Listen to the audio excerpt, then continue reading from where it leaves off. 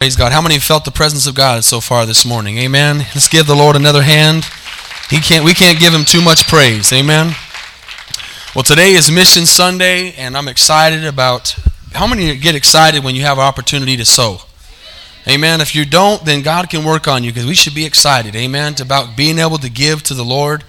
And I want to talk just for a second about Mexico. This morning we have some... pictures we're going to put up in actually right before I get into that, put that one up about Facebook real quick, Daniel. We're trying to push again just media as much as we can, our website and everything we can we've had a lot of people come into the church through our website. And so it's vwotexas.org. If you don't know about it, you can go on there and get all the podcasts, all the messages. You can tell people about it. If you get out of here and you hear a message that touched you, and you got a family member that you want to hear that message, you can tell them to go to our website and listen to it. We even have a podcast out on your Droid or iPhone that you can listen to on your phone. And God has blessed us with that technology. Jeff's always worked hard on recording the sermons. But we want to try to build up our Facebook page. That we try to follow and go with whatever our home church is doing. They've made their own Facebook page, so we're going to follow them. And we have had one for a long time, but we need more likes and we need more reviews. So if you have Facebook, go to our page. If you have it, make sure you like it and make sure you write a review on there. Say a little testimony about what the church has done. Make sure you put 5 out of 5 stars on the review. Amen. Don't put 4.5. Amen. But help us out with that and spread the word through that. Like it, share it, do whatever you can. And I'm going to be trying to put some more stuff on. Like yesterday, I shared what the message was going to be about today. And I'm going to be trying to do that. So let's use that. Let's use the media as best we can. We know there's a lot of negative on Facebook, but we can make it positive. Amen. And about Mexico, me and my wife obviously have the Hispanic people very dear to our hearts anyways. Because she's Hispanic and we're in Costa Rica. But we have met and spent a lot of time, quality time, with the pastors there. And Pastor Jose Luis Fuentes, actually many of you have met him for 1 week this summer. He was just kind of hanging out here. He came to services with his wife Laura, that's my wife, Laura. I always called her Carla. His daughter's Carla. And while their kid was at youth camp, they just hung out, and a lot of you got to spend time with them. Well, they're an awesome couple. They have 3 kids. They have 2 beautiful daughters and a handsome son. And all 3 of them I'm not talking about just coming to church. They're like our 4. Who am I missing? David. I'm sorry. Sorry, David. 2 boys, 2 girls. I knew that. Amen. Thank you. And all 4 of them are totally submerged in the ministry. I mean, they are not just there at church because mom and dad are going. They do Bible studies. They're on the praise team. They have 2 of them are married. And great son-in-laws. And so they're just a fantastic couple. They've been down there for a long time. They've been in Mexico their whole lives, but they've been doing the fellowship church for about 25 or 30 years. And we've got churches in our fellowship. If you want to know more about what we do as a church, on the entrance there's some of these. We still have some of these left that says missions update. It talks about Toronto, talks about the Czech Republic. It talks about Costa Rica, which is the work that my wife and I were humbled to start. Nairobi, Kenya, Moscow, Democratic Republic of the Congo, and then, of course, the first page in here is Mexico. We've got churches, someone asked me before service, in Jalapa, Puebla, Veracruz, Morelia, Oaxaca. Those are the ones I'm seeing off of hand. And I know we have other cell groups in different places all over, but the main church is in Mexico City. And they have, if you can put up that picture now, have been able to purchase or are purchasing, one of the two, some land in Mexico. We didn't get the greatest pictures of them. Well, that's them. That's Pastor Fuentes and Laura. There's a couple other pictures here with the land. And like I said, it doesn't do justice of what they're doing, but it's just empty land. You got to realize Mexico City is one of the most populated countries in the world. And so they build up and not out. So it might not look like there's a lot of room there, and there's not. They don't have a whole lot. We've been in Mexico City. There is no empty lots. You can't just go buy an empty lot as far as a big open one. So they've had to purchase some land behind where they're renting now, but they're able to buy that. How many know that's the biggest blessing in the world, is to own that land, amen, and not have to pay rent. So Pastor Paul called me, and you know that we work together, amen, and we want to help. I mean, he's called some other churches, and I don't know if they're doing it today or what, but we want to take up an offering, and I believe that God can use us, amen. Not just the change. I want to challenge you today, just for a minute, this morning as you're here. I know you've already given your tithes and offerings, but we've been announcing this, and I'm leading by example. I set something aside from the beginning of the week. I put it in my wallet. I took it out. I put it in my wallet. It was a nice, clean bill, amen. And I was tempted all week to use it on other things. And I got to Sunday to today and put it in that envelope, and I said, Lord, thank you for helping me get it there and not use it on something else. Kept having the carnality say, just break it and use that, and you can give a little less, you know. But I thank God I made it to Sunday, amen. If we could all give something today, I asked you if you'd miss a meal, if you'd miss doing something you normally do for that sacrifice. You might not ever get to go to Mexico, but you can go there today with your finances. Amen? And so I want to ask all the kids to come forward real quick, to stand in the front with their change. And this change adds up. We usually get a couple $100 out of this change. Amen? And that helps. How many would love to send $1,000 to Mexico this morning? Amen? I would love to send $1,000 to Mexico. I believe that we can do that. They need about $10,000, I think. So if anybody's just got a lot of money sitting around, you can just write out a check right for that for $10,000, and we can use this for someplace else. Amen? I wish I had it. I'd do it. Amen. All right. Well, let's get your offerings ready. This one here, you don't have to necessarily mark, because it's going to go into a separate offering, and we're going to send it off tomorrow. Amen? We're going to get it out into the mail immediately. And we're gonna believe that God is going to do a great thing with this. If you didn't bring it this morning, you could still bring it back tonight and just mark it for Mexico, and we'll make sure it gets there. Amen? Somebody, here, I'm going to give you my change, buddy. Hold that for me. You kids, all y'all stand up. You bunch of lazy kids. Stand up. Y'all been sitting. Come on. Y'all young. You can sit down when you get old. Amen. How many know God can multiply this offering? All right, I'm going to pray in Spanish. Amen. Is that all right? Everybody pray with me. Padre, en esta mañana queremos bendecir esta ofrenda, Señor. Padre, estamos orando en el nombre de Jesús esta mañana para que vayas, Señor, con su Espíritu Santo y con esa ofrenda al país de México, Señor. Señor, conocemos muy bien la obra que estás haciendo en la Ciudad de México, Señor. Bendecimos al pastor Fuentes y Laura, Señor, y sus hijos. Bendecimos las obras que estás haciendo poderosamente en muchas partes del país en esta mañana.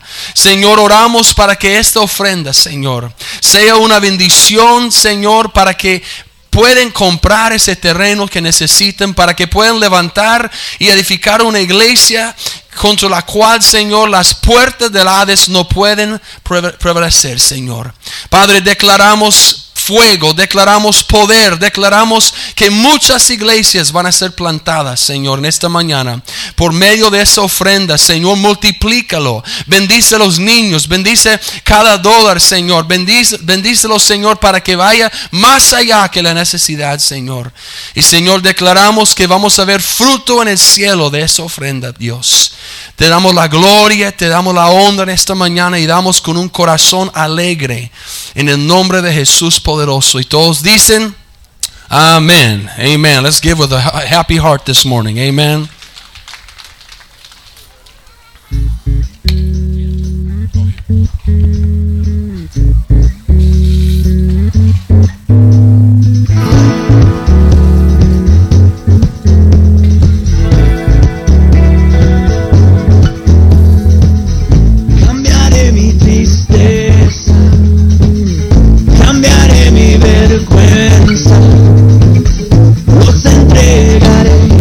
Kids, you can be dismissed this morning. Cambiaré mi dolor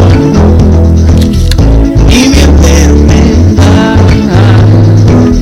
Los entregaré por el gozo de Dios. Sí, Señor, sí.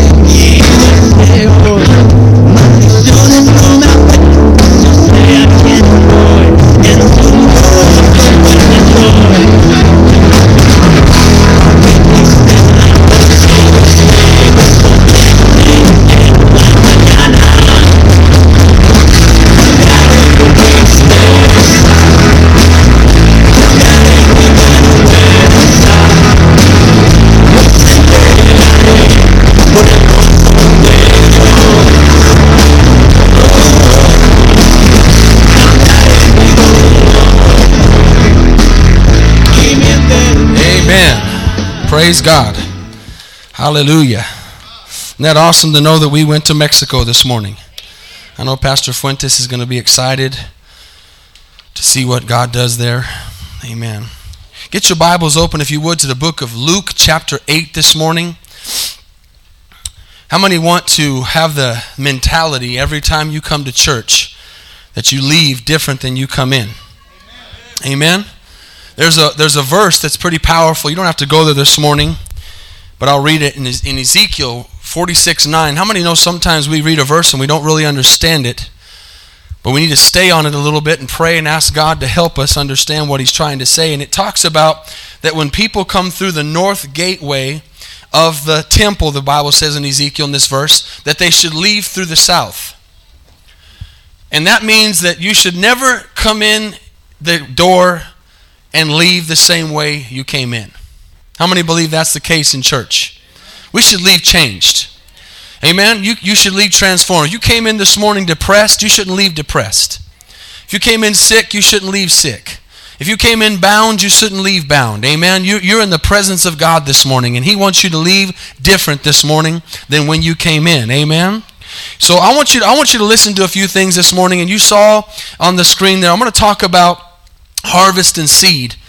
And a lot of times we hear those words and we don't really know what it means. We don't have today as much farming as it was back in the day. There might be some here who have farmed, but most of us don't farm and don't understand, and I definitely don't have a huge understanding of harvest and going out and getting crops and all those things. But if you think of the word harvest, it means what you're reaping. Okay? And so how many know this morning that every day we are reaping what we sow? Every day. We are sowing. The Bible says, don't be mocked, because what you reap, you will sow. As you've sown, you shall reap. And I don't know about you, but I want to look at my life and as a harvest, and I want to look at what I am and who I have in my life and what I'm doing, and I want to be able to say, I've got a harvest for the Lord. Amen? I'm seeing a harvest. I'm seeing change in my life, and I want to see a difference made this morning. And how many know today that our church this year, 2014, is going to be, as we go along, it's going to be what we're making it today. Every decision we make today is affecting tomorrow. Everything we do right now is affecting next week. Our decisions are making a huge difference. And how many know that when you say, hey, that's my church is you. This church is you. This church is me. You are what the world would say the DNA of this church. You're important this morning. You matter this morning. Amen? You are more important to Jesus Christ than you think you are. Well, let somebody else do the work. Let somebody else be busy. No, you are important to Jesus. Not the person on your left or your right, you. Amen. And we're going to be able to reproduce this year in this church what we are right now. And we need to take from what we have right now. We had a prayer meeting Friday night. It was an awesome prayer meeting. And we prayed for churches to be planted. We're not going to have somebody come in from the outside and we're going to say, there's our couple, there's our people. We're going to send them out. We're going to raise them up from in here. Amen. They're going to come out of our house. Amen. They're going to come out of our tree this morning. And we are what we need. We don't need anything else than what we've got this morning. We've got what we need to make a difference in this city this morning. It's just us reproducing ourselves. We've got to reproduce ourselves. Amen? How many have learned something in the last few months in your life spiritually? You've grown. Let me see your hand. You've seen some spiritual growth. Whatever you've learned, you need to start to reproduce that in somebody else. So if you're taking notes this morning, if you don't like your harvest, that means if you don't like your life, and I'm talking spiritually, if you don't like the way you're seeing the fruit of God flow out of your life, then you need to change something. And I want to talk about that harvest and seed. You can't expect to have a different harvest in your life if you keep sowing the same seeds all the time. You have to sow something different. You can't keep throwing out those seeds and expecting something good to happen if that seed needs to change. But I want to focus this morning on one seed. There's lots of seeds that you sow, but there's one that's more important than others, and I'm going to get to that in Luke chapter 8 in just a second. Amen? I want to remind you, I've said this before, this is the greatest time to be serving God in the history of the world. God has chosen this generation for the return of Jesus Christ. Let me say that again. Some of y'all didn't catch that. God has chosen this generation for the return of Jesus Christ. We are going to hear the trumpet. We are going to see the skies open. We are going to be caught up in the air. Amen. And we're going to be with the Lord forever. And I don't know about you, but I'm ready to go. He could come right now and I'll be happy. Amen. I don't love this world. I want to see Jesus. And He has chosen us today. You know, you could have been born in 1600. You could have been born in the 1800s. You could have been born in the early 1900s, but you weren't. You were born in this generation. And you know what that means? That means God believed that we could be the people that He could use to usher in His move. Amen. I've used this example before of a 4-man relay race. And in that relay race, one person passes the baton to the next. Do you realize this morning that we are in that last run and that last track, and we are the anchor person for the kingdom of God? You realize that this morning? That's a great responsibility. A huge responsibility. Now, as you're opening your Bibles to Luke chapter 8, and we're going to read in just a second, I want to ask a question. It's been a while since I've asked this question, and I want to ask it again as we start this year off. I want to know who wants to do a move of God, who wants to be part of a move of God this year. Amen. I want to see hands. Who's hungry? Who's tired of the status quo? Who wants to see something supernatural happen this year where people say, that is God? Amen. How many want God to begin to use your life like He's never used before? Amen. Now I want to ask this question. Like I said, it's been a long time since I've asked this question. How many of you in this place this morning, and maybe you're a leader, maybe you're just a worker in the church, or maybe you're just someone who just comes. I want to see how many of you are leaders in here. Let me see your hand. Raise that hand up. I'm a leader. Amen. Nobody said anything that you had to be a leader of a ministry. I just said how many are leaders. Amen? There we go. How many of you in here are full-time ministers? Let me see your hand. Full-time ministers. All right, we got a few full-time ministers here. Some of y'all might have remembered this last time I asked this question. Well, guess what? We're all leaders. And we're all full-time ministers. Every single one of us in this place. You don't have to have a title of a pastor or a Sunday school teacher or a praise team leader or any of those things to be a leader. The Bible said in the Gospel of Matthew 28, go into all the world and preach the gospel, baptizing them in the name of the Father, the Son, and the Holy Spirit. You are a preacher this morning. You are a leader this morning. And you are a full-time minister for God. Don't let your job or where you work get you twisted in your mind. I want to remind you this morning that the place you work is only taking care of your bills so that you can be a light where you're working. Amen? Let's look at Luke chapter 8 real quick. Say amen if you're there. Let's start off in verse 4. It says, when a great multitude had gathered and they'd come to him from every city, he spoke by a parable, and he said, a sower went out to sow his seed. And as he sowed, some fell by the wayside, and it was trampled down, and the birds of the air devoured it. Some fell on rock as soon as it sprang up, and it withered away because it lacked moisture. Some fell among thorns, and the thorns sprang up and choked it. But others fell on good ground, say good ground, and sprang up and yielded a crop of 100-fold. When he said these things, he said, he who has an ear to hear, let him hear. And then he said to his disciples, or actually they said to him, Jesus, what do you mean by this parable? And he says, for you two it was given to know the mysteries of the kingdom of God, and to the rest it's given in parables, that seeing they may not see, and hearing they may not hear. Now watch 11, this is the key. The parable is this, the seed, and I want you to underline this in your Bible, the seed is the word of God. Amen. The seed is the word of God. You have got to understand this morning, church, that this book you have in your hand is not a coincidence. It's not just a bestseller. It's not something that was just written to entertain us. It is the seed for your harvest. It is the seed for your growth. It is the seed for your breakthrough. It is the seed for change in your life. It is the manual by how you should live. It is the answer to your questions. Amen. Everything you could ever need in your life is in this book, and you are holding in your hand, let me see your Bibles this morning, this is the seed. Say it, this is my seed.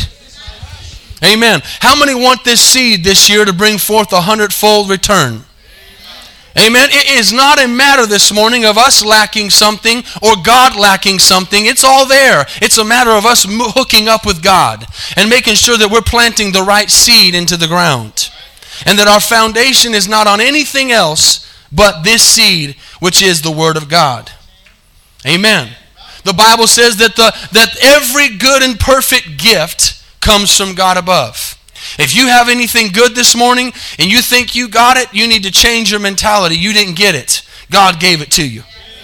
God gave it to you. Amen. Everything good you have is from God. Now listen, I want you to think about this morning. I want you to say, how can I be a full-time minister? I work 50 hours a week. How can I be a full-time minister? I'm in a place of a bunch of sinners and heathen. And did you hear what I just said? See how we talk? How am I gonna? How many times I want to sometimes stop doing what God has called me to do, and I realize that's who He called me to minister to. You say, I'm so sick and tired of these people. I'm so sick and tired of the world. I'm so sick and tired of these lost people. I'm so sick and tired of these hypocrites or whatever it is. And then God says, that's who I called you to reach. What are you on this earth for? I don't want to be at this job no more because, man, there's just a bunch of hypocrites around me. Well, are you making a difference in your workplace? Amen. Are you doing something? If you're a construction worker here this morning, guess what? How are we going to meet? How are we going to reach the construction workers with the gospel? We're going to reach the construction workers with construction workers that are undercover for Jesus Christ. They're really believers, blood-bought, saved, Holy Ghost-filled believers with a construction hat on to make them look like they're a construction worker. How are we going to reach the kids? Through teachers. Amen. We got Ashley's a teacher in our church. She goes into that place and she's just an undercover full-time minister being paid by the district to make a difference in her school. How am I going to make a difference at the factory? How am I going to make a difference with corporate people? You meet with those people in your business and you're shaking hands and you're giving them a card and you're doing all these things that you do as you interact, but you're not really that card. You are a blood-bought Christian who's just disguising yourself as a business person so that you can preach the gospel. How many know if you look at your job a little bit different, it would change your mentality? My job is just my income so I can be a full-time minister. 1 Peter 2:9 says, you are a chosen generation. See, we read these scriptures sometimes, and this is what needs to happen. The Word of God needs to come alive more than it ever has before. You need to stop listening to a verse like this and going, oh, that sounds good. And go, oh my gosh, did I just read that right? I am chosen by God. I am chosen by the King of Kings and the Lord of Lords to be a chosen generation. I am a royal priesthood. When was the last time somebody called you royal? Or a holy nation? My own special people. He says that you may proclaim the praises of Him who called you out of darkness into His marvelous light. You know, in the Bible, as we're reading this, and I'm going to get into this just in a second, I want you to fall in love. This message is about you falling in love with the seed this morning. Not just pulling it out and using it because you know you need it, but understanding that this thing is life. This thing is life. And when we come to church, don't be like Luke chapter 8, verse 1, where the seed of the Word of God comes into us, and then it is slowly, quickly falls by the wayside. How many Christians do we have come into church and hear a message and they say, wow, man, God really spoke to me. God really touched me. And you get to the parking lot and that seed is dropped on the ground. It doesn't even make it home. We can't do that anymore. We got to make sure that we take care of the seed of the Word of God. We got to make sure that we read it again in the afternoon. We got to make sure that we read it again tomorrow. We got to make sure that we read it again on Thursday and Friday, and we hide that Word in our hearts. But in this Bible, church, there's answers to all of our questions. In the Bible, we had men. God showed me something. We had men and women who were disguised as ministers. Disguised as workers, but were really ministers. Let me give you some examples. Did you know that Daniel worked for the government? We think of Daniel, this mighty man who was in the lion's den and all this. Well, he worked for the government. God used the government to fund him so he could be a minister. David was in the military. See, we sometimes think of that, the military back then different from the military now. It's the same thing. They just have different weapons. But David was in the military. He was a man who was of rank. He was a man who was mighty in this world, but he was a man of God. Joseph, how many remember in the book of Genesis when Joseph got put in prison? He went to jail. Well, he was a jail worker. Amen. You know, we don't look at Joseph that way, but wherever Joseph went, he was just disguising himself as a worker, but he was really a man of God preaching the gospel. Amen. Moses was an entrepreneur. Amen. He did his own thing. Levi from the New Testament worked for the IRS. He did. Of that time. And God still used him. Ain't that something? All these people in the Bible, you look at Ruth, she was excelled to a place of great honor, and she used that beauty that God gave her. She didn't use it to say, oh, look how beautiful I am. She used it as an opportunity to minister and to free the people of her time. Amen? Are you taking the talents and the gifts and the things that God has given you this morning, and are you using them to reach people? Whatever it is, whatever your passion is, amen, you need to understand this morning, as we go on into 2014, every single one of us is full-time ministers. If we would begin to think like that we are full-time ministers, that we are workers for the kingdom of God, this thing would explode in a way that you would not even be able to contain it. Amen? People would be getting saved wholesale. Amen. I'm ready to see people get saved wholesale. And I don't mean just making a decision at the altar. I'm ready to see some 180s again. Amen. I'm ready to see some people transformed and turned away from who they used to be to a new creation. Amen. God is in the full-time ministry business. It ain't about your income. It's about what you're doing with your time. Yeah, you got to be careful at work, and yeah, you got to be careful about what you're doing and what they can tell you can do and all these things. But you know what? When you stand up for God, He will stand up for you. And when you make a stand in your workplace, amen, God will either take care of you or He'll give you another job somewhere else. But you just do what you're supposed to do.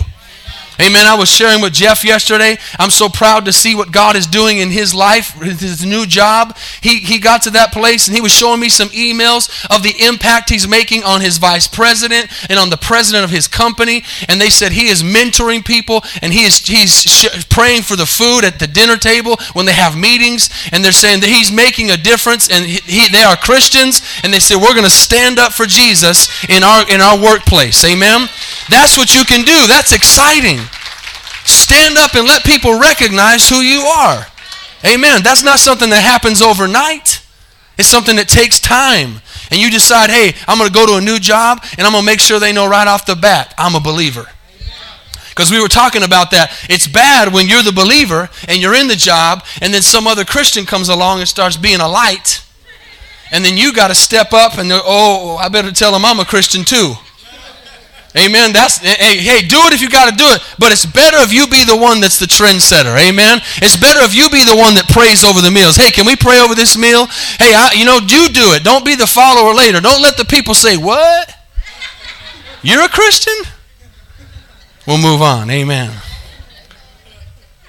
I want to talk to you for the next few minutes now, not as somebody who might be a full-time minister, but you are. You've just been labeled by God as a full-time minister. You've just been given a certificate that you can't see. You've been sealed. That verse in 1 Peter 2:9 says that you are, let me read it again, a chosen generation. You say, well, I don't have no certificate that I can preach, or what makes you say I'm a full-time minister? The Bible does. He says you're a royal priesthood, a holy nation. If you have accepted Jesus Christ, his mantle is upon you this morning. And you have been called to preach the gospel.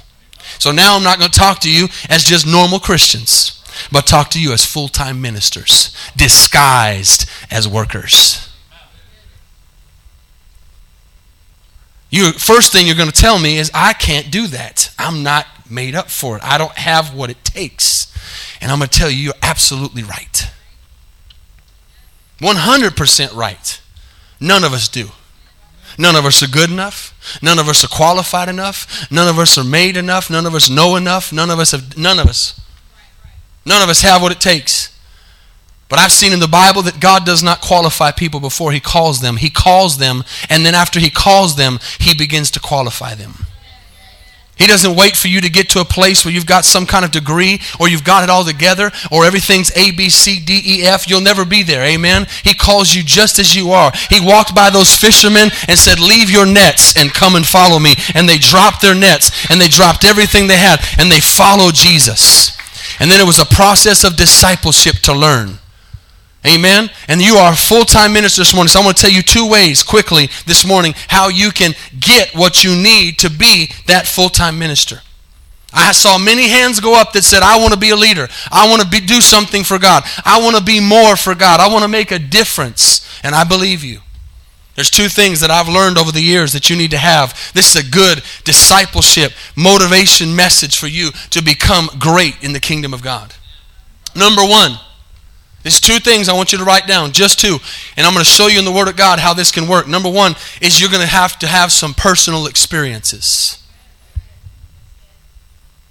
See, one of the reasons, I'm not going to go out on the limb and just throw out the whole baby with the bathwater, but one of the reasons that we don't, in our fellowship, for example, have Bible school, is that when a lot of times when people go through Bible school and they go to a 4-year school to go to school, they walk out of that place knowing less than they did when they came in and knowing more than they need to know. Some of you will get that. Some of you, it'll catch up later. They went in with a fire. They went in with a love for God, and they came out with a theology. And somewhere along that 4 years, and I'm not saying everybody, there are people that have gone through and made it, but I'm talking about a good number of people. Matter of fact, it's called the seminary, and many people will call it a cemetery. It's where you go to die as somebody who's called. Don't misunderstand me. We need to understand the Word. We need to learn the Word. But there's online courses. There's coming to discipleship. It's called hands-on experience. It's called hands-on experience. Amen. You don't learn how to drive. When I was in high school, and this is way back. Amen. Way back in the early 1900s. Amen. And when I was in high school, they had these simulators to learn how to drive.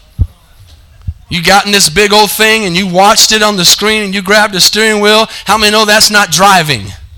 Because there's nobody around, and if you wreck with the car, they just reset the program again. The only way you can truly learn how to drive is get in a car, sit behind the wheel, put the thing in gas, and go forward and drive. If you learn how to be a mechanic, you can come out of mechanic school and know how all the things are supposed to work. But you know what? I'd rather have somebody work on my car who's never been to school but has changed about 500 engines in their life than somebody who's been to school and has a degree and has never touched a car or made a mistake or gone through some issues or problems before. Amen. Can you say amen? I'd rather have somebody with some personal experience. And not just somebody who's done a good job, but somebody who's taken the engine apart and put it back together, and like I would have a whole bunch of screws laying on the side. It's not good when you take something apart and put it back together and there's a whole bunch of screws left over. Where'd that part go? Darn, I forgot to put it back in. Amen? Would you rather have a doctor fresh out of school who has a valedictorian grade and he's a PhD and an HDC and an ARB and all the letters behind it work on you? Or would you rather have somebody who has done some things before and taken some hearts out and done some surgeries on you? It's experience. I'd rather have somebody get up and preach to me or teach me about the Bible who has lived what they preach than somebody who's sitting behind a desk and has never gone out and met with people or dealt with people or casted out demons or prayed for the sick or any of those things. It's personal experience. Amen. How many know if you run into that wall over there as hard as you can, it's going to hurt? Right? How many have ever ran into a wall? Just put yourself on blast. Amen. Maybe a sliding glass door. You've ran into something. It hurts. You know what that did to you? It gave you an experience. It's called experience. It's not the same as if somebody sits there and describes to you, man, do you know how bad it hurts to run into a wall? If you've never ran into a wall, their explanation doesn't do anything for you. But if you've ran into a wall too, you say, yes, I know exactly how that feels. And you know what that experience teaches you? Don't run into a wall again. It's just that simple. Amen. Now, that's number one. But let me take it a step further. Number two is you can learn from somebody else's experience. It's actually better. And I can tell you that haven't done it right, perfect, but mentally for the last many years I've been saved, I have tried my very best to learn from other people's mistakes. Why go through it yourself? Why not watch and learn and listen to somebody else and let them tell you, man, you don't want to go down that road. I've been there. I remember when I first got saved, I've shared this with some of you before, but it's probably been a long time. God spoke to me clearly, and I can't tell you, I've said this before, I'm not one of those people that God speaks to me every 5 seconds. Amen? Clearly. I mean, He's guiding me and He's directing me, and I feel and hear His Spirit and His conviction, but I'm talking about where it was a clear talk to me, and I knew it was God. He told me in the beginning when I got saved, He said, if you will pay attention to other people's experiences, I will place people in your life around you that will fail around you. And if you will pay attention to what they fail in and how they fail and what they do wrong, I will keep you from falling in those traps. It was clear as a bell. Now, to say I've been 100% on that, I'd be a liar. But I can tell you that over the years, I have seen that time and time again where God has placed people in my life in situations, whether it be an adulterous situation, whether it be money situations, whether it be character situations, whatever it is, ministry situations, and people falling and people failing and people making mistakes, and a thing would happen and the Holy Spirit would say, look, see that? That's what I'm talking about. This is why they failed. This is where they went wrong. This is what they did wrong. One example of that could be some people say, how do you have such good girls? How are your girls so on fire for God? How they're serving the Lord so much? How come they're so pure and all these different things? And first and foremost, of course, is by the grace of God. But I learned some things over the years. I would go and talk to these pastors when my girls were tiny. I don't know if any of y'all saw the commercial that I put out that Kristen was in when she was like 3 years old, and Desi was in the stomach. And if you haven't seen it, you got to see it. It's so cute. And they were in this commercial, and we had just gotten to Costa Rica, and Kristen's like 3 years old, and she's talking to Carla's pregnant stomach about some maternity milk. And it was a commercial the whole family was in, except for me. They left the ugly one out. Amen. But somebody had to get her pregnant, right? So I was in there somehow. I was in the commercial, just not visible. Amen. Boom. And when they were about that age, we got hooked up with this awesome fellowship we're a part of. And I would go to this fellowship conferences. And I'd begin to sit there and just watch. Watch these pastors. Even before I was ever a pastor. And I'd watch how they interacted or did not interact with their kids. And I would look at pastors who struggled with their kids, and their kids were running around like crazy, and they had a rebellious spirit in them. You could tell that they weren't serving God. Had their arms crossed, never went to the altar, never had the Bible in their hand. You could tell. And I'd watch, and I wouldn't go talk to them. I'd go talk to the pastors that I saw that their kids were serving God, and their kids loved the Lord, and their kids carried themselves in a godly way. And I'd walk up to them and I'd pull them aside and I'd say, Pastor, what do you do? How come your kids are so good? And they'd give me these pointers. They'd give me these things to watch for and to do. And I learned from their experiences how to raise my children. I learned from my pastor, who's a great man of God, who's in his late 60s now and has been all over the world and impacted the world. But for a long time, he had no relationship with his kids because of the ministry. I learned from my pastor when we would be in Costa Rica and he would be in the car with me or at my house or at a restaurant, and he would tell me, go home and spend time with your kids. Go make time for your kids. Go spend some time with your wife. Why? Because he learned. Thank God, by the grace of God, all 4 of his children are on fire and serving the Lord. But they'll all tell you for a time that Daddy wasn't around. He was too busy out saving the world, telling the world about Jesus, and leaving his home to go to hell. See, I learned from those experiences. You can learn from your own personal experiences, or you can learn even better and be a watcher and be a learner and say, God, show me through other people's experiences how to be a minister, how to be a dad, how to be a mom, how to be a son, how to treat my wife, how to do these different things. How many want to be a learner this morning? How many want to learn from other people's mistakes? How many rather save your marriage than go through the divorce and have to have the pain of learning that way? Amen. Now, if you've made some mistakes and you're past the divorce, and this isn't a condemnation message. It's a message you can start learning today. You can start saying, I am really the anchor in this last day move of God, and I want to be everything that I can be for the Lord. See, God knew what he was doing when he started this thing, church. Nothing's catching God by surprise. Let me give you a few nuggets this morning, and I'm not even into my notes, so I guess this one's not going to make it today. Think about this. I'm going to throw some verses out at you. Romans 15, verse 6. We then are strong. Just listen to this. We then who are strong ought to bear, this is Romans 15:1, ought to bear with the struggles of the weak, and not to please ourselves. Let each of us please his neighbor for his good, leading to edification. For even Christ did not please himself, but as it is written, the reproaches of those who reproached you fell on me.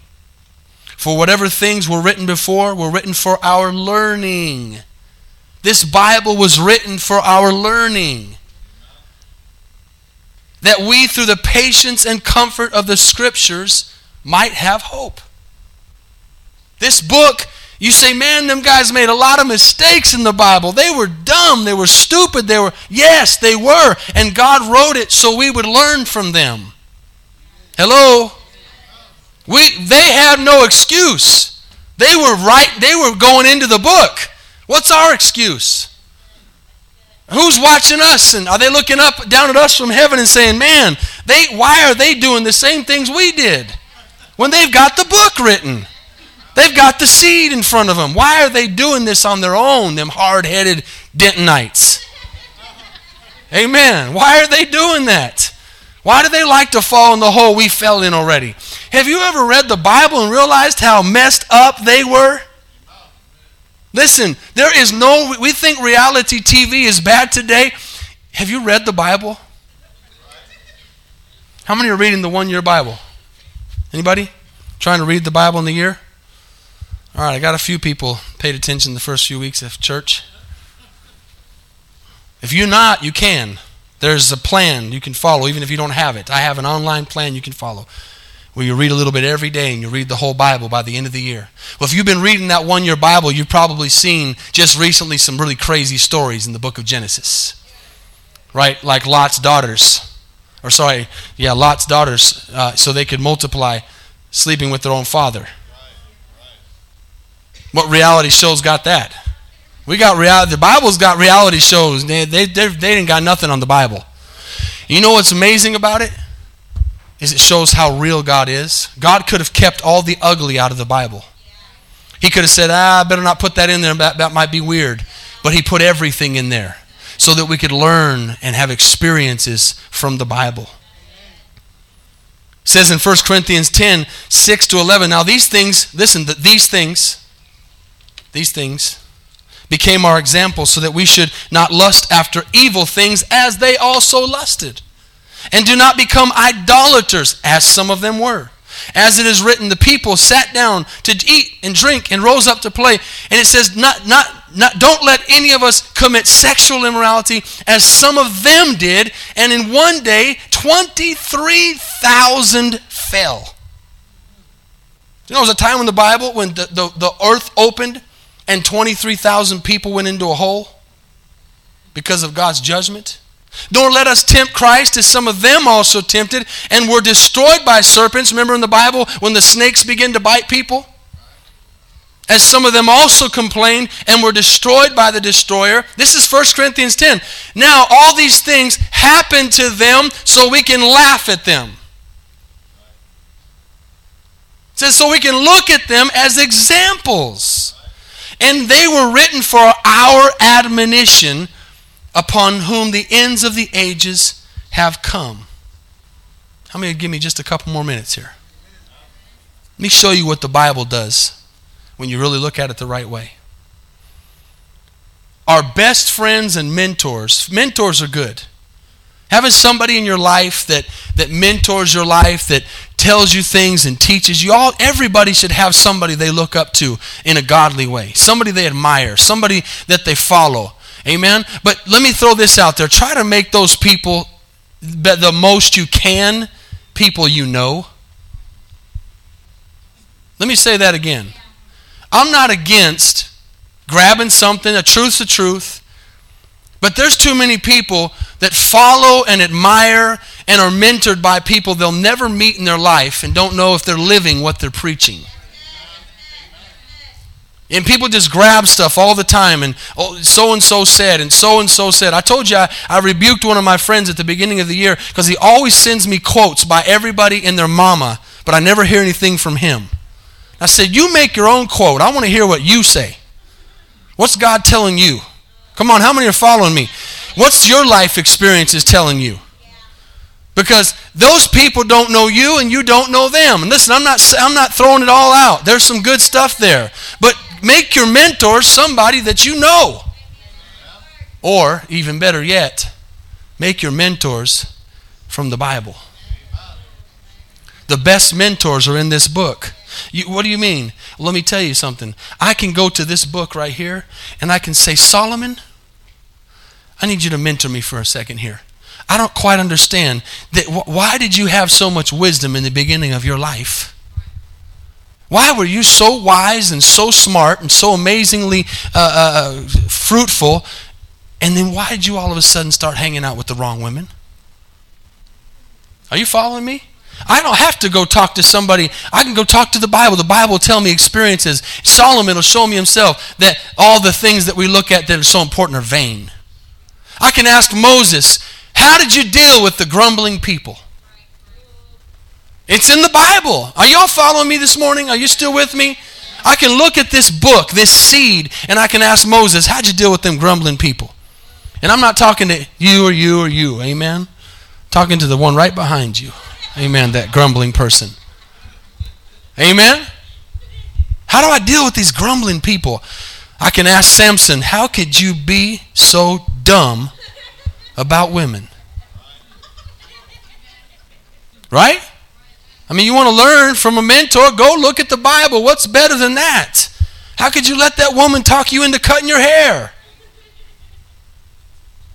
There's going to be some times in your life you can't talk to anybody else.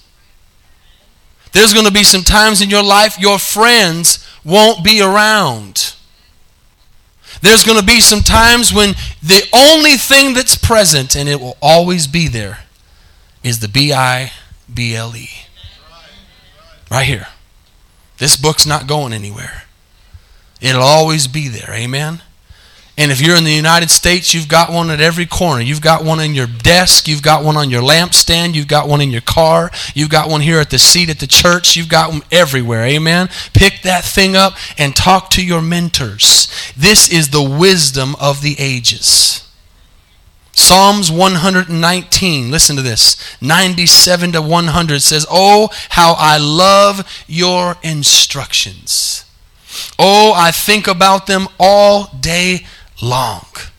Your commands make me wiser than my enemies, for they are my constant guide. For yes, I have more insight, listen, than my own teachers, for I am always thinking of your laws.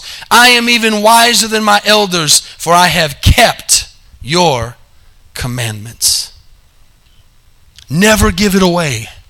Never try to change this. Never try to manipulate it. Never try to get it to fit your lifestyle. You make your lifestyle fit this book. Amen. Don't let people come in and give you doctrine out of a few verses. You read this thing from Genesis to Revelation and you pray and you say, "God, show me what your word says about this situation." Amen. You need to get a seed in your life this morning that is something that's going to make a new harvest. I'm telling you, some of y'all are here and you're already thinking about lunch, but some of you need to come back around for a second and realize that I'm giving you a key this morning to making it and having a good harvest. This word has got to be your seed. Not the TV, not the commercials, not the announcements, not what any philosopher says. What does the Bible say? Is the Bible the final authority in my life? It can bring life from death. It can bring happiness from depression. It can save a marriage. It can change a life. It can set somebody free.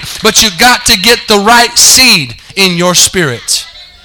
You have the right seed in your spirit, you will flourish and turn into a godly, fearing, powerful, fruit-bearing tree of God. Let me throw this out as a last thought this morning. If I were to have a guest speaker come into this place, as we do many times, we have pastors come and do revivals, and God came in to speak this morning, how many would be attentive? If God himself, if I got up and said, "Hey, I want your attention. We've got a special guest this morning. God is here. And I'm going to give him the mic and he's going to talk to us." It'd be just this silent. We'd be sitting up in our chairs. We'd be attentive. We'd say, "What is God going to say?" Can you imagine? I can tell you what he'd say. He'd open up this book and he'd read right from these pages. He wouldn't say anything different than what's already written.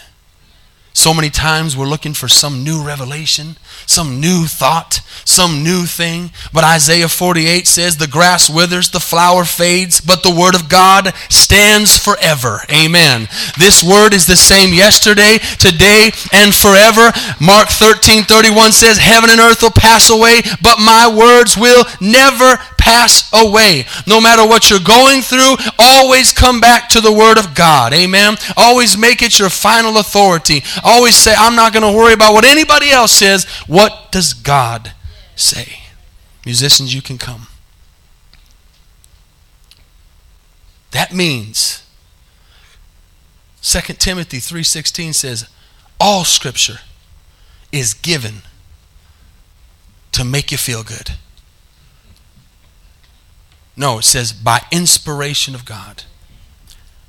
And is profitable. See, we don't put enough value on the Bible. We really don't. We really don't. Quit looking at me like I'm condemning you this morning. Amen. I'm not condemning you. I'm just telling you we don't value this thing enough.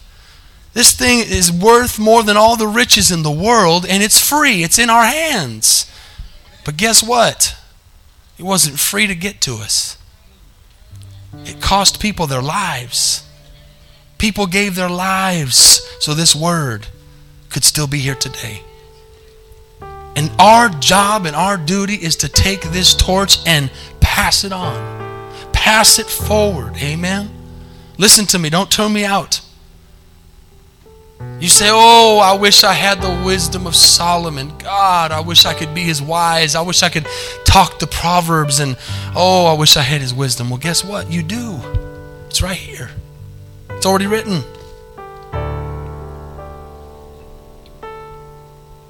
Jeremiah saved my life many times.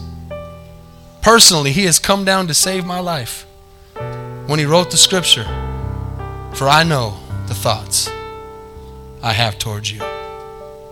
That scripture has saved my life many, many times. I know the thoughts I think towards you. Thoughts of peace. Thoughts of a good ending and a blessed hope, not of destruction. Paul from the Bible has been my best friend many times as he's encouraged me in times of financial difficulty. When he's read and spoke to my heart right from the pages of the Bible and said, my God, Blake, my God shall supply all your needs according to his riches and glory. The Bible speaks to me. Moses speaks to me. Abraham speaks to me. Ruth speaks to me. Esther speaks to me. Paul speaks to me. Timothy speaks to me. I've got this humongous Bible in front of me with all these pages and all these words that every day are speaking to my spirit. It's the seed. Here's the thought most people have about the Bible. I don't have time to read the Bible. I just don't. I just don't have time. I need time management, you might say.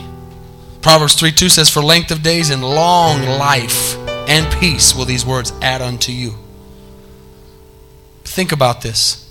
Do you realize that one day of not reading the Word of God could make you miss that one nugget?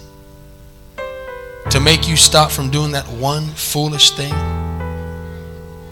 that could cause you years of pain? One mistake.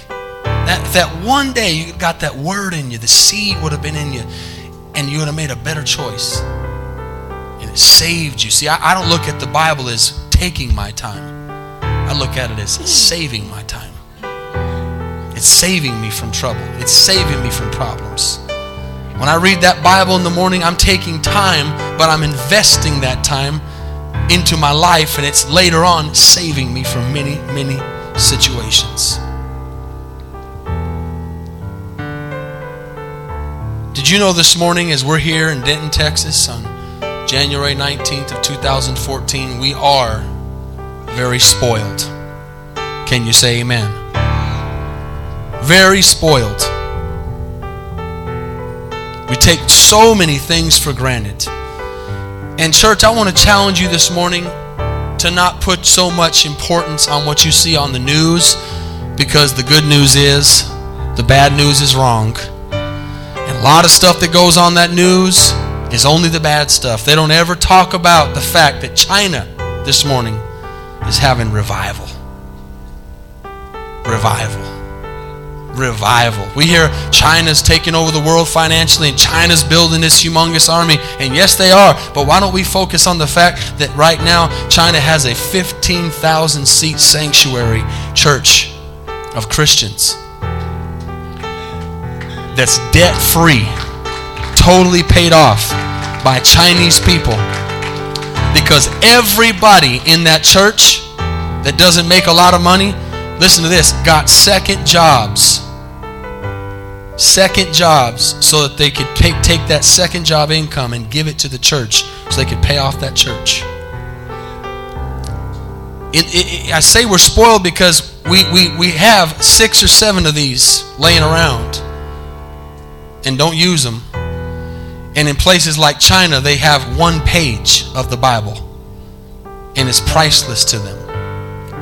Again, I'm not condemning you. I'm getting you to understand that we got a call this morning here. We got to start acting like the royal priesthood that we are. In the U.S., if the church is too cold or too hot, people don't come. If it rains too much, if there's too many drops outside. Someone was telling us at Discipleship Sunday, they'll close the church down. Guys showed up to the church, no one was there. The pastor said, well, when it rains, we don't have church. So if it's too hot or too cold or the seats aren't padded enough, then I'm going to leave. But people in China are sitting on the ground for hours in hot buildings. I talked about at Discipleship on Friday where I'd look back at the back of the church and see on a rainy day. See, in Costa Rica, it rains 8 months out of the year. If you don't go when it rains, you'll never go to church. And I'd watch people come in with their umbrellas, and I'd look back at the back of that church, and it would be full of umbrellas. And people would walk in, and I'd see them sitting. I'd be standing over here on the side like I am here, and I'd see these people praising the Lord with water dripping off of their hands and their pants wet up to their knees from stepping in puddles. Y'all ain't listening to me. We're spoiled. God's calling us to act like this last generation. People walk. People say, oh, I live 30 minutes away, or oh, it's just too hot or too cold, or oh, you know what, I got something better to do. In other countries, they walk. They wait in line to go to church. People take buses and trains to get to church. We need to become like them instead of them becoming like us. It's Mission Sunday. I'm preaching a message to you to get an understanding we can make a difference in this world. We got to wake up. We got to get this seed to everybody we know, because this seed right here will change lives. Amen. Father, we thank you for your word this morning. We thank you that we are all full-time ministers here.